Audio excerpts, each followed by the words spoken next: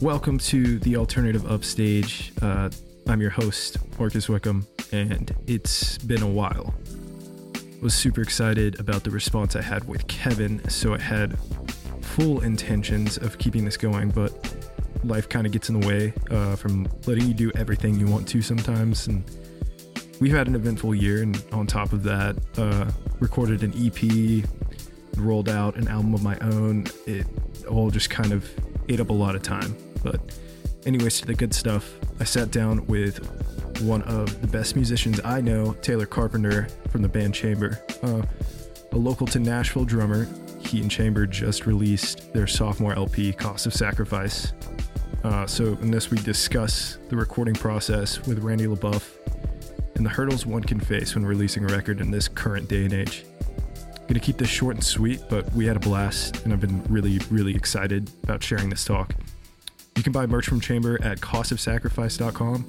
And also, very important side note, these guys are auctioning off a test press of both LPs and a signed copy of Cost of Sacrifice.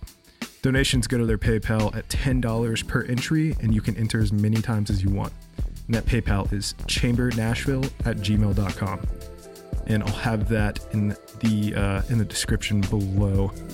And all that money donated is going to be going to the Parrish family. Our buddy Lucas, who actually has played in Chamber, his family's going through a rough time right now. So if you are donating, that money will be going to a very charitable cause. And without further ado, let's get straight into it. You're listening to The Alternative Upstage. Peace out.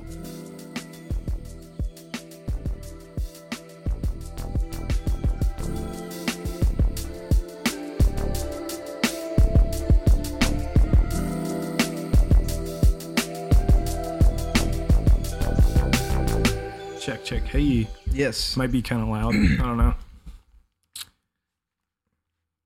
Cool. Yeah. It's pretty nice. Yeah. I hear you. You hear me. It's like we're on InfoWars now. Yeah. I feel like Alex Jones. That's not a good thing. Yeah, dude. Okay. So tell me, how are you? It's been out for 2 weeks now. Yeah. How do you feel about it? The response? I'm really thankful for everybody who checked it out. Yeah, it did really well for our first LP. Everything got a lot of views and everything. We sold a fair amount of records. So yeah, we're just super thankful and humbled, especially because it came out during a pandemic and we didn't have like all the means to like push the record by touring and stuff that we wanted to. But yeah, we're super pumped and we're already working on the next one. That's like, I feel like a lot of bands are in that position too, where it's like, all right, we finished this now. And I think we've had this discussion before. It's like, everything is content based right now. Yeah. So it's like, you can't tour on a release. You can't play shows on a release. But you can make content around like the release in general. Right. Yeah. But that stuff is like, the market is not sustainable to like keep having releases that are pushed solely through content. So it's like, what do? Well, you write a fucking another one. Yeah. And you just keep doing that. Yeah, you just have it. We're just trying to have it ready so we can spend less time writing in the studio for this one and more time like just producing with Randy. He had so many good ideas, and every idea he pitched, we were like, yep, we're gonna do that. But yeah, we really hit it off with him when we met him here in January. Spent like 3 or 4 weeks with him, like 12 hours a day. So we really hit it off, and we all really loved working together. So we're gonna keep working with him for sure. And the studio dog. Oh, EQ, man. Sweet baby angel. Love her so much. I know she was having some like complications or something. She Yeah. fine now? She's all good, dude. That's good. Yeah. Cool. She's all I think it's cool to have kind of like not a service dog, but like some sort of like companion and stuff. Dude, in having there her with you. there was so great because she's such a sweetheart. Yeah. So when things were tense, you're just like, oh, it's all good. EQ's here, man. That's awesome.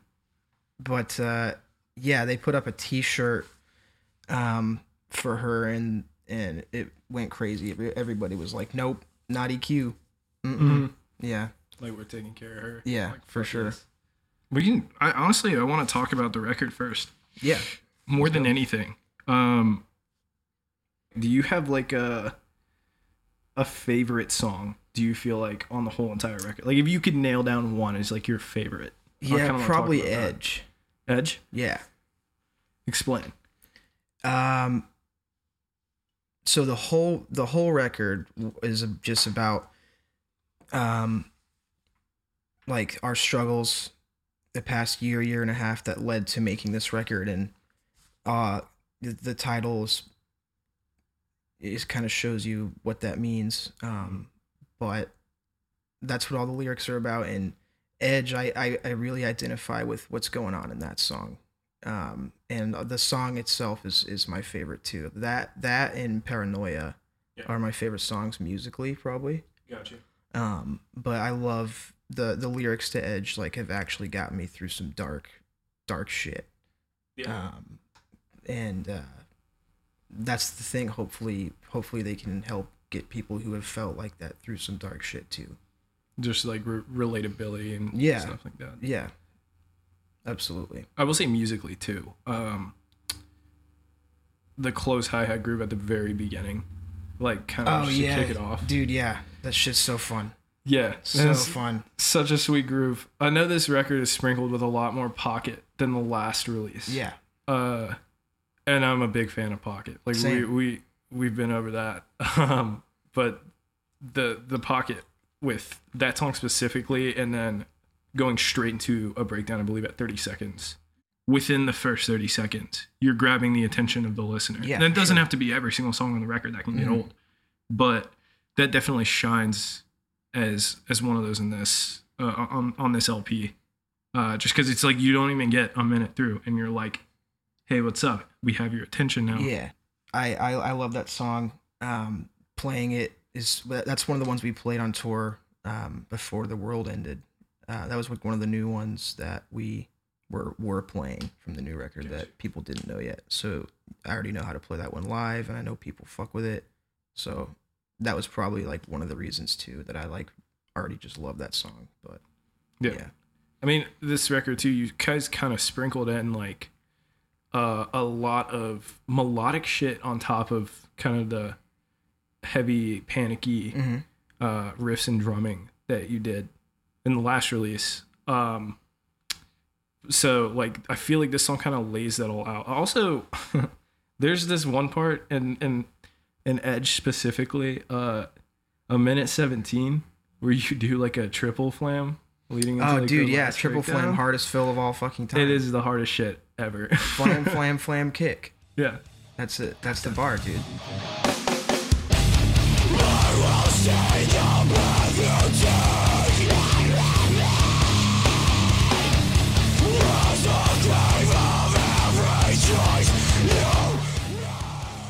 Honestly, my personal favorite, Disassemble, Reassemble. Yeah, man. You played that song, and it was like, what the fuck? Like, never have heard you guys do any band for that matter, doing a song like that, and like, it's weird and it's very impactful. I mean, do you guys plan on doing more stuff like that? Yeah, we love that industrial element, and we're with this next record we're figuring out how we're going to incorporate that in a more like cohesive way.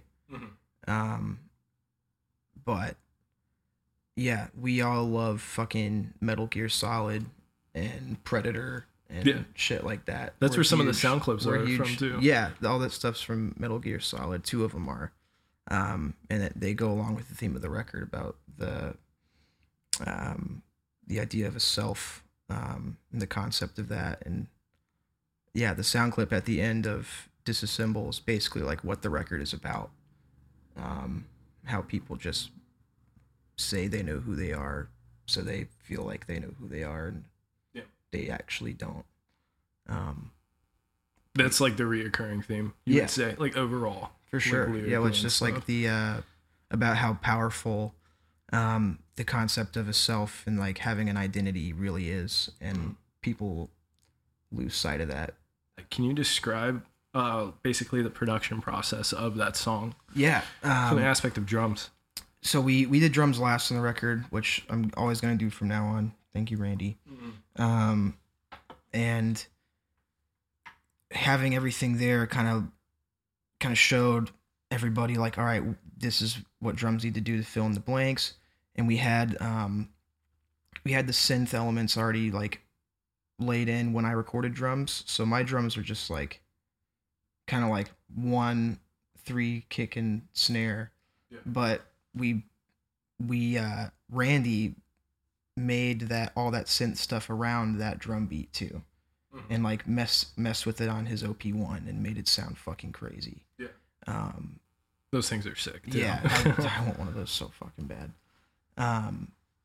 But yeah, it was like kind of back and forth at the end between synth elements and drums, and we overdubbed toms on certain parts too. And we tuned that kit. We did that song last actually, and like made sure to do it last because we tuned the drums like way stupid low so that they sounded like trash cans, and then recorded with them like finger tight essentially. Yeah. So they just sounded like mud, you know. Yeah. And like I remember because that was before I bought that kit from Mitchell, but he lent it to me for that recording process. Right. Yeah. And, the D-dubs. Yeah, dude. Yeah. And then he got them back and he was like, what the fuck? Like, because I didn't tune them back up. Right. And I think that's when he was recording something. I forget what. Might have been, I don't think it was Blackened. No, it was Blackened. Was it Blackened? It was in January or February. Gotcha. I tracked those drums. Hell yeah. Dude, let's go, bro. Yeah, I remember he told me he got him back and he was like, what? He was like, you didn't tune, this isn't what they were tuned to when you tracked the record, is it? I was like, no, dude. Just for some weird shit that we were doing. Yeah. But yeah, Randy just had a bunch of cool ideas and we were like, you were right. We will do those. Yeah. Yes, sir. Thank you. Appreciate it. Yeah. Yeah, I was talking to Mitchell the other day actually about tuning drums to like pretty tight on the resonant head and like cranking the resonant head on toms, and then finger tightening the heads, because Mario does yeah. From Gojira. Absolutely. Yeah. And I thought that was crazy, so I tried it the other day at the studio when I was working on some stuff, and I was just like, holy shit. Yeah. Like, it's a weird tone. Yeah, it is bizarre. Yeah. But it, like, under a mic, I'm like, this probably sounds fucking crazy. Yeah. Like, yeah, for sure. You used Mitchell's bell brass as well, didn't you? Yeah, I did. It's a beast of a snare. Insane snare. Yeah. Snare tone on this record is really cool. Dude, yeah, I'm really pumped on the drum tones that we were able to get with Randy. He had a lot of cool ideas because, like, he heard the snare from the first record and he was like, we ain't going to tune it that high, buddy. And I was like, word, let's not. I want it to have like a high ring and like a higher tone. Yeah. But I want it to sound more like more of like a lower thud and a crack. Yeah. Not like a ping snare. It's very dark is the way I would describe it. Like everything has a lot of body and it's full, but it's very dark. Yeah. Which is great. I think that high snares in itself are kind of a thing that's phasing out. Yeah, metal. Well, it's like that's like the thing, and it does sound sick. Like it does for sure. The snap case make your snare sound like a dodgeball thing. Yeah, it's dope for certain bands. I just didn't want to do that. I wanted to chase after like a more signature tone. Mm-hmm. That fits the music better, you know. Right. Well, I mean, it's all about finding something that sticks. Yeah. And I like that vibe a lot. Like listening to that record, I'm like, damn, this is fucking chamber. Like drum wise, that the snare tone I think is probably the thing that sticks out to me the most. And you said that how did you tune it? It was like lower on the resonant head. I think the resonant head and the batter head were only like a half step apart.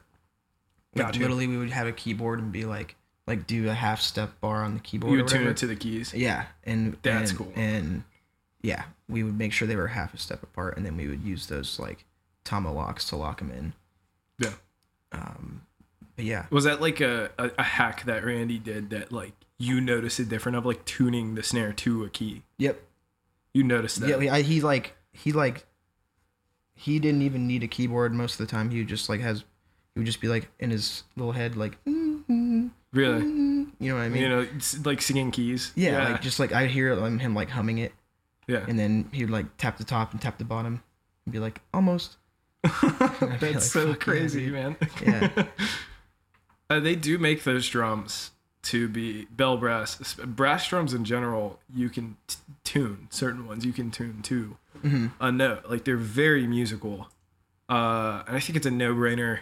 I think everybody should be recording with brass drums. Dude, brass or copper. Brass or copper. Any metal snare. So sick. Yeah, it's perfect. But that song, Disassemble, Reassemble, that like just hearing how trashy it is too. You use that snare for that song as well. You use like the kit. Yeah, all the same way through. kit, just tuned it down. Yeah. We were talking about Mario and Gojira and stuff, and that obviously is a big influence for you with drumming. Yeah, for sure. And Impulse is kind of where you see that, I feel like. Yeah. You want to talk about that a little bit? Yeah, I mean that's just kind of like the song where we wanted to be a breath of fresh air on the record before it picks back up with Cleansing Fire, you know. But yeah, I just wanted the riff to seem pretty empty, like pretty bright because it's darker chords, but like just adding kind of sporadic kick like that, kick and snare like jabby, you know. Yeah. Kind of is what stuck out to me about like when Mario does groovier parts, he'll just like kind of stab and then lean back and then stab and then lean back. But yeah, that's just kind of the song where I drum like Mario for a second, for sure. It's cool. I like how it's not very. There's no lyrics in that song. No, well, he at the beginning he like whispers the last line of the song before it. Got you. But okay, that's like a little subtle thing we did. That's another thing too. Like going back to the production and stuff, transitions between each song. That was one thing. I feel like we're talking a lot about production tonight, and we'll get all to the drum stuff. But the transitions between each song are so seamless. It's like this is a record that's made to be listened on record player, like Dude, on yeah, vinyl. that's what we wanted. We wanted it all to just run together. A cleansing fire. What happened there? Your fill work on this record. I know you're a big linear guy. And that is kind of your signature thing, is how you play with kicks and certain patterns, being linear with your kicks in your hands and stuff. In a cleansing fire at was it 1:30? I think I have that clocked. There's just like some fills that you play throughout that.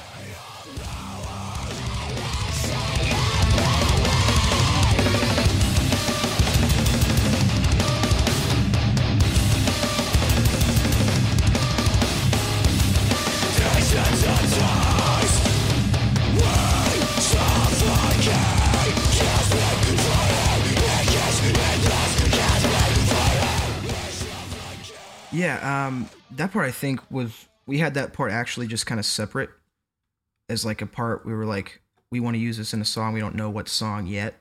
But we had that for a little while, and I remember writing that drum part to it and being like, that's one of my favorite things I've ever written. And then when we wrote that song, I was like, Gabe, we need to use that fucked up part that we wrote a little while ago. Or someone like Chris was like, oh, we have that thing. And then it flowed perfectly. But that whole thing, it's like like a decision making thing, like that's the crazy part of the song. So that's where I'm gonna do the craziest drums. So you guys like pre-wrote that. That was an idea, and you were like, "All right, we're tagging you in on this song." And Like it's this like idea. I still wanted it to be like have parts that repeat and be structured well, but that's kind of since like the vocals die out for a second too. I wanted the drums to like come through and fuck shit up for a second there. For sure. Is there just I noticed like the reoccurring flowing in and out of 4/4 and then like triplet fills and stuff, or like slowing and speeding up, but it's remaining in a 4/4. I believe that's kind of an example of that. Does it stay in a 4/4 for that whole segment? I think that part's in 6/8. Is it really? Yeah, and then there's a bar of 7 in there too, I think. Or it's 5. It's yeah, 5. We like cut 5, one 8? short. And like every other one we cut short or something like that. Okay. Now I can hear that. Yeah, it's weird. It is very weird. I love that. I love that a lot. Yeah.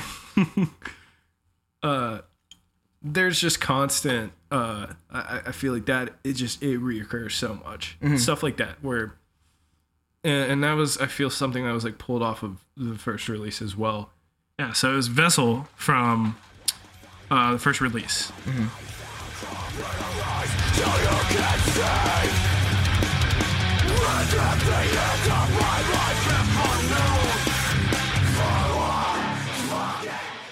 So, like, did you feel like on this release too?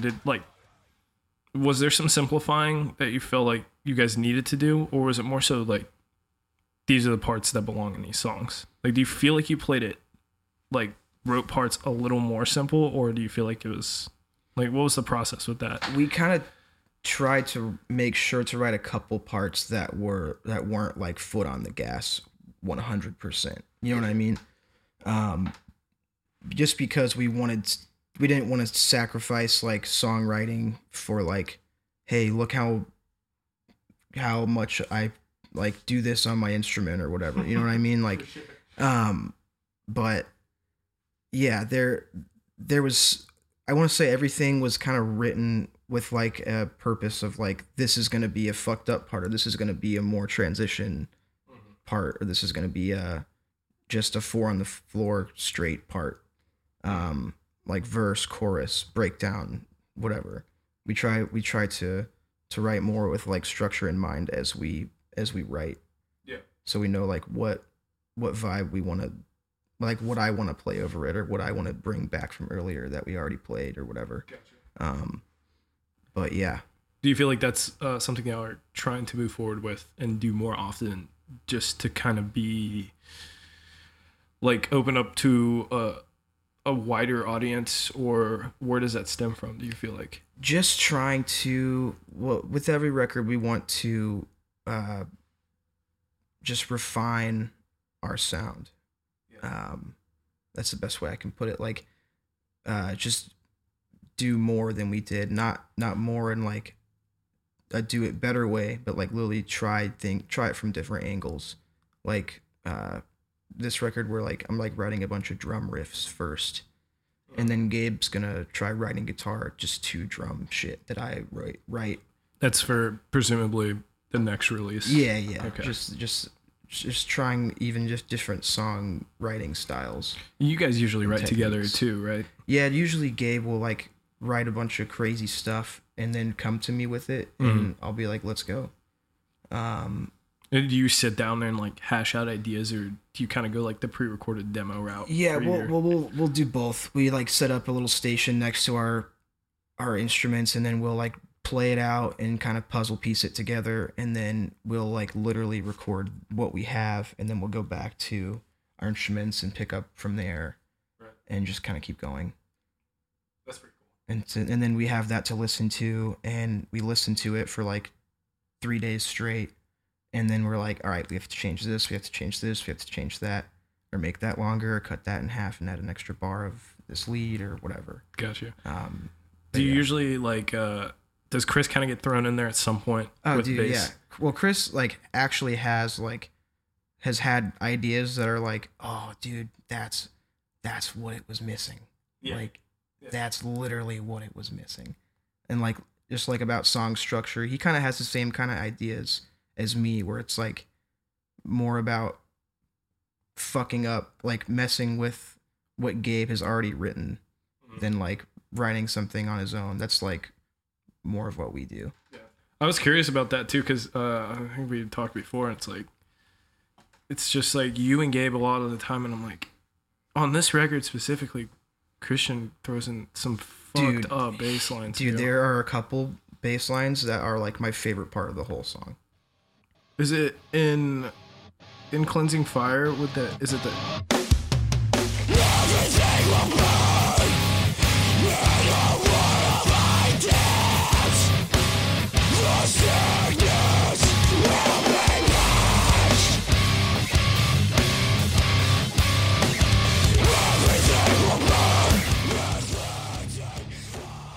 He literally did that in the studio and our jaws dropped. We were like, Chris, you bad motherfucker. It's nasty. Yeah. Yeah.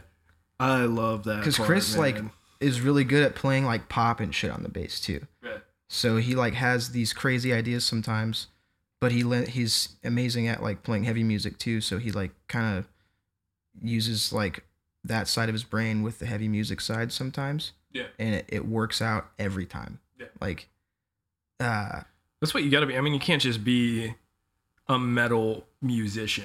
I don't think anybody's just a metal musician. Yeah, I mean, like your influences are, but like, yeah, that's boring though. It's fucking boring. Yeah. I think if you're bringing in cool music that's not metal, yeah.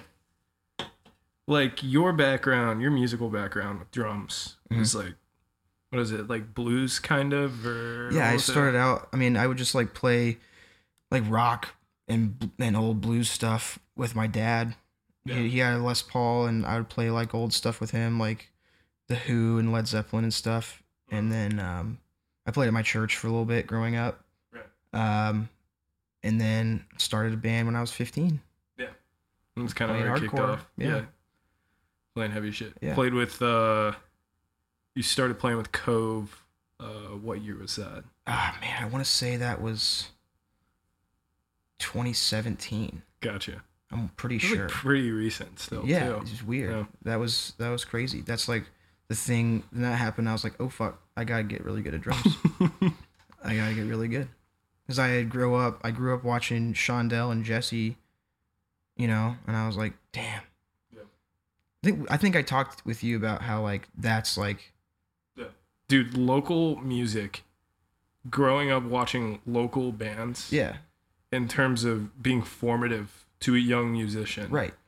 I wouldn't consider it idolizing drummers, but I feel like when you watch local bands, you study, it's a bigger influence, I feel like, to young musicians than anybody who plays in any massive band. Right. And it's like you have to come from that, and then like I'm thankful to have been able to study like Craig Reynolds and Kevin from Tass and Kyle Brownlee and like all these dudes, but now I know how like the capacity for how amazing you can be because I've seen those dudes drum, you know, like it's human. Yeah, it's possible. But at the same time, I remember being like 16 and seeing like some Joe Schmo that I don't even remember who he is now do a blast beat for the first time. And in my brain then, at that time, that was the coolest thing I had ever seen with my eyeballs. You know what I mean? It doesn't matter how really cool it actually is. That's like just having a scene like... It's the experience for the first time. That you can like start going to shows when you're younger with older friends or older siblings or by yourself or whatever. And like... I remember seeing Tyler Coburn drum for the first time and being like, "Is that a dude from Yautja?" Yeah, I was about to say I'm being like, "Oh, I don't need two pedals." You don't, know? Yeah. Like crazy shit. And you can see it with your eyes. You can't hear stuff like that on recordings as much. It's tucked in. Yeah. It's the first time I saw Yautja too. I was like, "That's not real."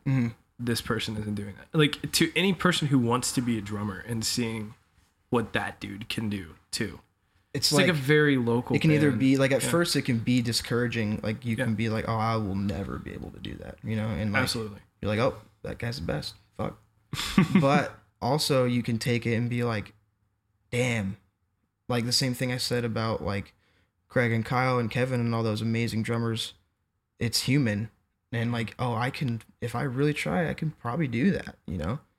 I think that's a realization that when you have as a musician, it's like, I just saw this person do this. Right. They're a person just like me. Yeah. There's nothing that is considerably talent. They just practice their ass off. Exactly. You know, like it's spent a lot of time. And even though it looks seamless, like, I mean, watching you play drums is seamless. Like watching Kyle play drums, you know, all these guys that you bring up too, it's like there's no lag, you know, there's no computing. It's natural, it's muscle memory. But it's not, they didn't wake up one day with the ability to do that. No, they just woke up and drummed every day until they could do it. Exactly. Yeah.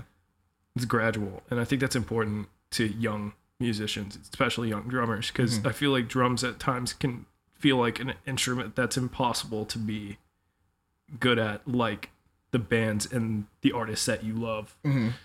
Like, I'm sure people, I see it all the time, people covering your songs on Twitter. And dude, like the craziest, coolest feeling. Yeah. This shit is cool. It's like so cool. This kid just found out, or this dude just found out that he's a human too, and he can fucking play this shit. Yes, dude. Yeah, absolutely. I love that. That's like, that's why like I love being in this band, because we just do what we think kicks ass. Yeah. And like aesthetically, musically, ideologically, we just want to do what we want to do. And like I said, refine it and make it better every time we do it. It's polishing every single time. Yeah. I'm glad we got to that point too. That the local scene is like everything.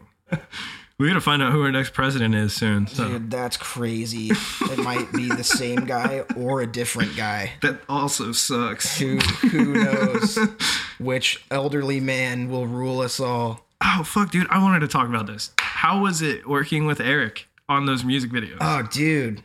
Love him so much. He is so talented. And shout out to Dan. He helped Eric with the first video, and he had a bunch of amazing ideas, and they worked really well together. But yeah, the first video was awesome. Just put a bunch of like Mylar wrapping paper all over our basement, on the ceilings and walls and floors, and then did some crazy scientist freak shit. Yeah. And the second video was really cool. I like that one more even, because didn't you have like insanely deadly lasers? Dude, yeah, they like hurt. They like were pretty hot. Yeah. And we had just like a venue that was obviously closed, that Eric hit up the guy and said we could use like the stage for the evening. And then we did like a bunch of band shots with different, like we had this lighting guy, and I don't know his like company or his service or whatever, but he did an amazing job. And he had a bunch of like you could do like cones with them, so it looked like Jacob was like getting sucked up into a UFO. Yeah, those shots were cool. Yeah, and then there was just like ones that looked like it was like laser rain. Yeah. But yeah, I think that one was really cool. I like the black and white and everything. And Eric's just same thing with Randy, just like a dude who has got his foot in the door and has got a bunch of good ideas and is just killing it right now. Yeah. You know?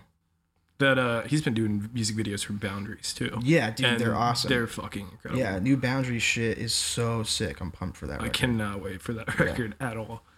Yeah, that's I noticed that with him too. It's like, you know, he's been a picture guy for a long time, and you know, yeah, he's an amazing photographer too. Yeah, he's phenomenal. And seeing that dude work with like these types of bands, and you know, this, like I said before, content is the name of the game right now. Mm-hmm.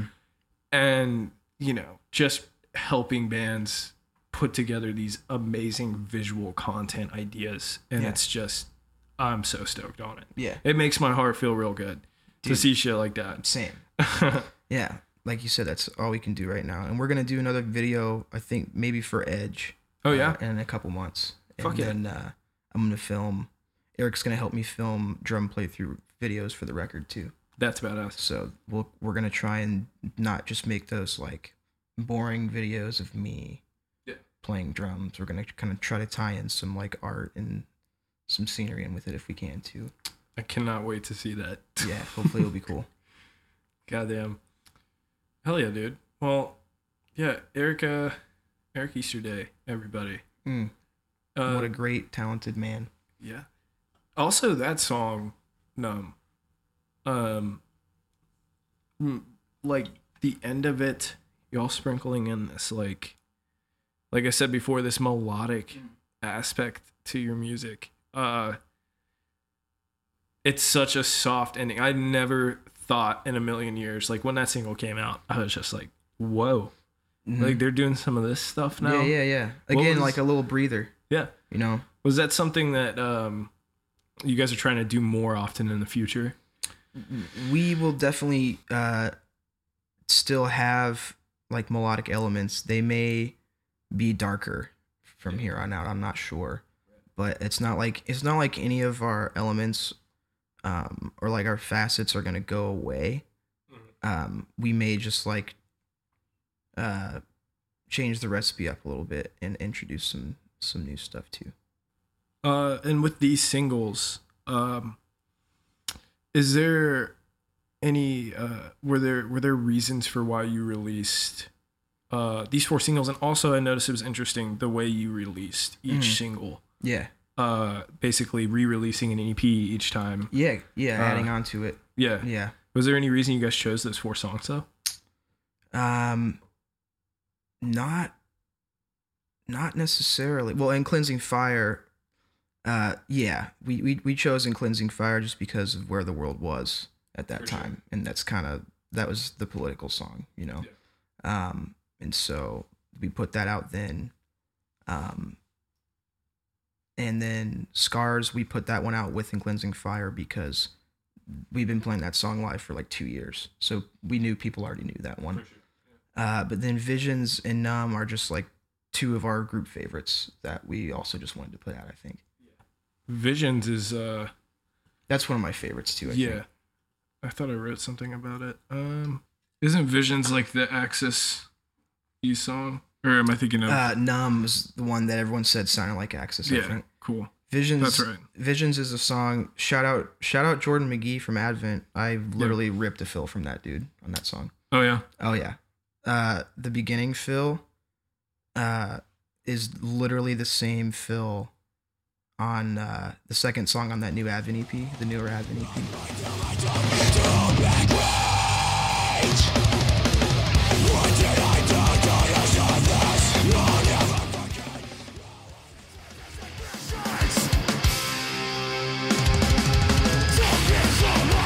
Dude, I remember he was the one that showed me that, and I was like, dude, that's what I want to do, is like just do rudimental badass shit. Yeah. But use it in heavy music and not hip hop. You said the sticking is right, left kick, dude, left, kick. Just right, left kick. That's cool.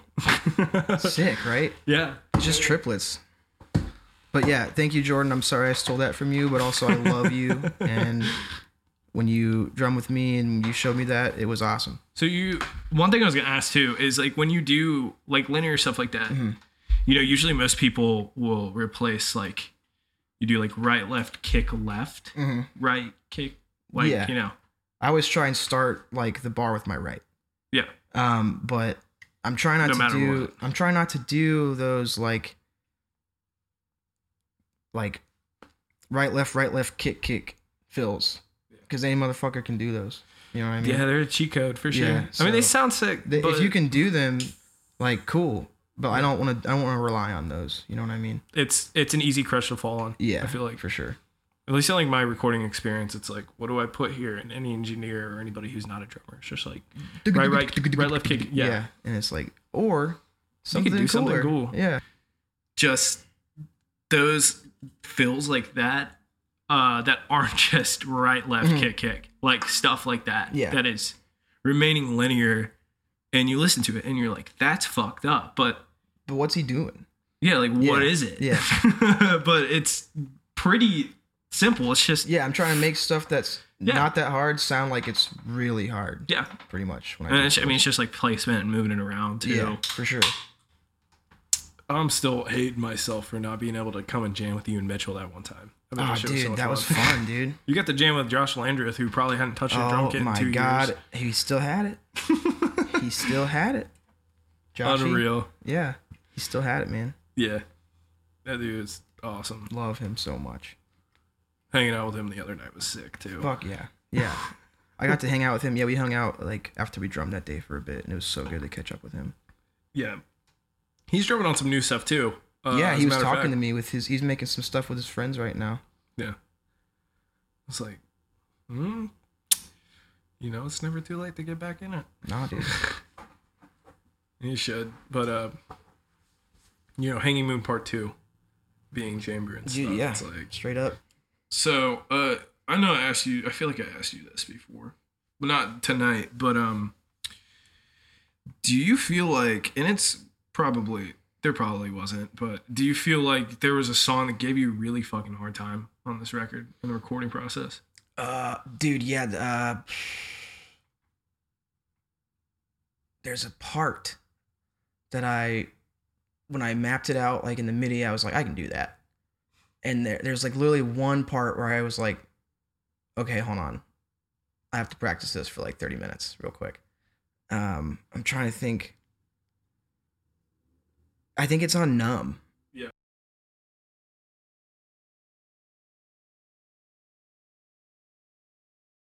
You're doing single kicks and double kicks, so sometimes your left foot kind of goes when you don't mean for it to, because it's used to following your right during fills. Right. But that one fucked with me for a second. And Cost, the end of Cost, where I do a bunch of like accent stuff. I like had to really plan that one out and kind of build it, but that does end up being kind of like your favorite moments. Yeah, for sure. To, like, when you hear it, it's like, dude, I did it. Fuck. Yeah, for sure. Man, Cost is such a great closer too. Are you trying? You said you wanted to do more of like a darker melodic thing. Have people been like hitting y'all up like, oh, is like Chamber gonna start doing like this melodic metalcore thing like all these other bands do when they get to that point, like the counterparty, like Misery Signals vibe? Dude, yeah, well, we all just love Misery Signals. That's one of all of our collective favorite bands. Yeah. So naturally that's just kind of made its way into the writing during this record. But like I said, we're not gonna do away with having melodic parts or like harmonies or anything like that. But we're probably not gonna be like as like shiny. Does that make sense? No, for sure. I mean, you talk too about like you have repeating parts and something almost of like a chorus. Dude, yeah. I think it's in Paranoia. Mm-hmm. I think maybe. I believe it is. There's just this riff that repeats. Yeah. And I was like, man, okay, like familiarity in a song. Dude, yeah, it helps. It does. Yeah. Not necessarily being catchy like a pop song, but it's like, oh, yeah, hey, like I heard that already. Writing stuff that you've already, that repeats, but like grows. That's a perspective I had listening to this. I'm like, man, it's just like, yeah, they're all improving their craft individually. That's something we definitely wanted, like, show with every record too. Like, yeah, like we're practicing and getting better at our instruments. Right. You know what I mean?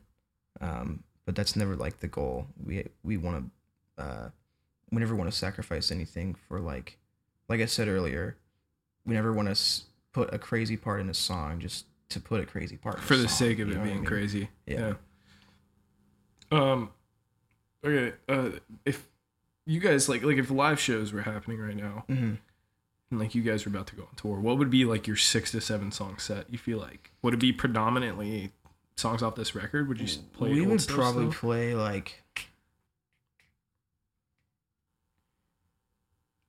That's kind of a tough one. It is kind of tough. I don't know. I mean, we would probably play like like 3 or 4 songs that we know we like need to play off of Ripping, Pulling, Tearing, like, you know, but we would probably play at least half of a set would probably be the new songs. Yeah, if not maybe like you think it'd be more. like split the middle, like 50-50? Maybe, yeah. I think so. That's cool. But when we come back, we may just play like 75% new songs since it's been out. You know what I mean? For sure. Fuck it. You know, everyone knows it. I've had a lot of time. Yeah. To get by familiar. that point, you know. So for sure. What's the song that you're like, I would absolutely need to fucking play this live that you guys haven't played yet? Dude, probably Paranoia or Visions. Oh yeah. Yeah, Paranoia or Fracture. Really I really am excited to play Fracture, actually. Do you think there's any way you could pull off a song like Disassemble, Reassemble? Yeah, absolutely. Yeah. Yeah, we're working that into. Throw that SPDX pad in there, dude, man. One of those Roland 9 pads. They're beast. Yeah, I'm trying to get my hands on one of those, and I just got some in-ears and I'm practicing, bro, for sure. For sure. Would you guys ever run like Click live, or is that like nothing? If we end up doing like songs like Disassemble live, we may talk about that just so we stay on time with tracks and shit. Yeah. But I would never play a metalcore song to a Click track to save my life. Really? You recorded to a Click on this record, I did, right? Yeah. Okay. I mean, I don't want to say that because you never know, but that's just so not my style. It's not fun. I would rather practice to a Click, yeah, and then play it without a Click live. When you play to a Click, I feel like it almost becomes a job. Yeah. It's not fun. Yeah. That's just with my experience. Well, it's like live, I feel like, and I think I've literally only played a show, not even with Chamber, to a Click one time. But I think like I'm so used to just hearing, like I play with earbuds in sometimes, but I'm so used to just hearing like everything without a Click track live and like feeling that moment. Right. So like that would just like make me feel like I was practicing and like I would feel off. Yeah. I mean, I would adapt. I'd get used to it, but that's just like not what I'm used to. It's kind of like the reality of performing and practicing. Right. Yeah. And that's kind of your wall between the two. And but I'm kind of like, if I practice the song 10 times to a Click, I'll play it that same way without a Click. Yeah. Live. You know what I mean? Yeah. I mean, it's all muscle memory. Yeah. So it's for sure. like, that's important. Speeding up is a big issue when you're playing songs live. Dude, yeah. I know everybody speeds up. There's some like live video. Me and Mitchell were watching it the other day. I love how I keep bringing up Mitch. This is just a podcast. Miss you, Mitch, bro. I don't know where he's doing, at, man. Where are you, bro? Yeah, I don't know where he's at. He won't answer the phone. So God whatever. Hope you're all right, bro. But we were watching a video, and it's like the way that you played some songs off of the old release and how fast you did it. Dude, yeah, I was like, yeah. he's just having fun, man. Oh yeah, ridiculous. Like the thing is, like we recorded like that last record. We didn't record to a Click. Yeah. So those songs are like, after we started touring, we were like, oh, those songs are all way too slow. So we just started playing them faster. Right. But like, yeah, there were definitely some nights where like I'd be playing and Gabe would be like, bro, you're playing so fucking fast. Like, I'm sorry, dude. Like, I can't help it, man. Yeah. I'm trying to tread. I'm sorry. Also, like, I mean, if you're in it and you can do it, like, oh yeah, do it. Fuck yeah, go that fast, man. Like, I feel like it's boring to see a band play songs exactly the way that they are on the record. Yeah, I mean, depends on the song, but like, for sure, I know what you mean for sure. At least, like, you know, having something different in a live, like, if people are paying to see your band, which that probably won't be happening until next year. But if people are paying to see your band, hopefully, fingers crossed, man, knock on wood, Fuck. everybody simultaneously. Yeah. If people are paying to see your band, though, like, this is a personal preference. It's like, I want to see some shit that I haven't heard on recording. Same. Yeah. And if that's like playing some songs really fast or just adding nuances here and there, it's like, that is the shit that I love, is being like, oh, what's up? We're on tour, so we're going to do this. Right, yeah. Instead. And not just basically be a live jukebox. Right, exactly. Of, like, songs that we've already recorded. Dude, yeah. I love that too. Yeah. I can't think of an example off the top of my head of a band that does that, but I have seen some shit like that, and I'm like, that's cool. Yeah, man. even if a band like just has a cool intro that they don't have on a record, but they play it live or some shit like that. Intros, man. Yeah. That shit does a lot. Like, Chamber playing a Nashville show, and everybody beating the shit out of each other to an intro. Dude, yeah. Let's go. I saw Gabe tweet about that the other day, and I was like, fuck, I remember that. That was crazy. Dude, yeah. Dude, yeah, that... The first show we ever played was... We played an intro, and that is the end of Edge. Oh, is it? Yeah. No shit. Like, the intro to... Our first set ever. We just had that riff. We've had that riff since we were a band. We just haven't used it until now. Oh my god. That's the thing. Like, we still have, like... Gabe just writes riffs. You have, like, a riff library. Yeah, he literally does. And then we'll, like, go put our little bifocals on and see what riffs we want to pick out of the library. The riff encyclopedia. Yeah. That's fucking crazy. I mean, I can't remember that show. I was there for that. I just can't remember. I can't go back, obviously, and remember that riff. Yeah, but that was, like, the last Hanging Moon show, I'm pretty sure. Yeah, y'all fucking opened that. Yeah, right? We, like, played 2 songs, I think. That's 70s, man. Yeah.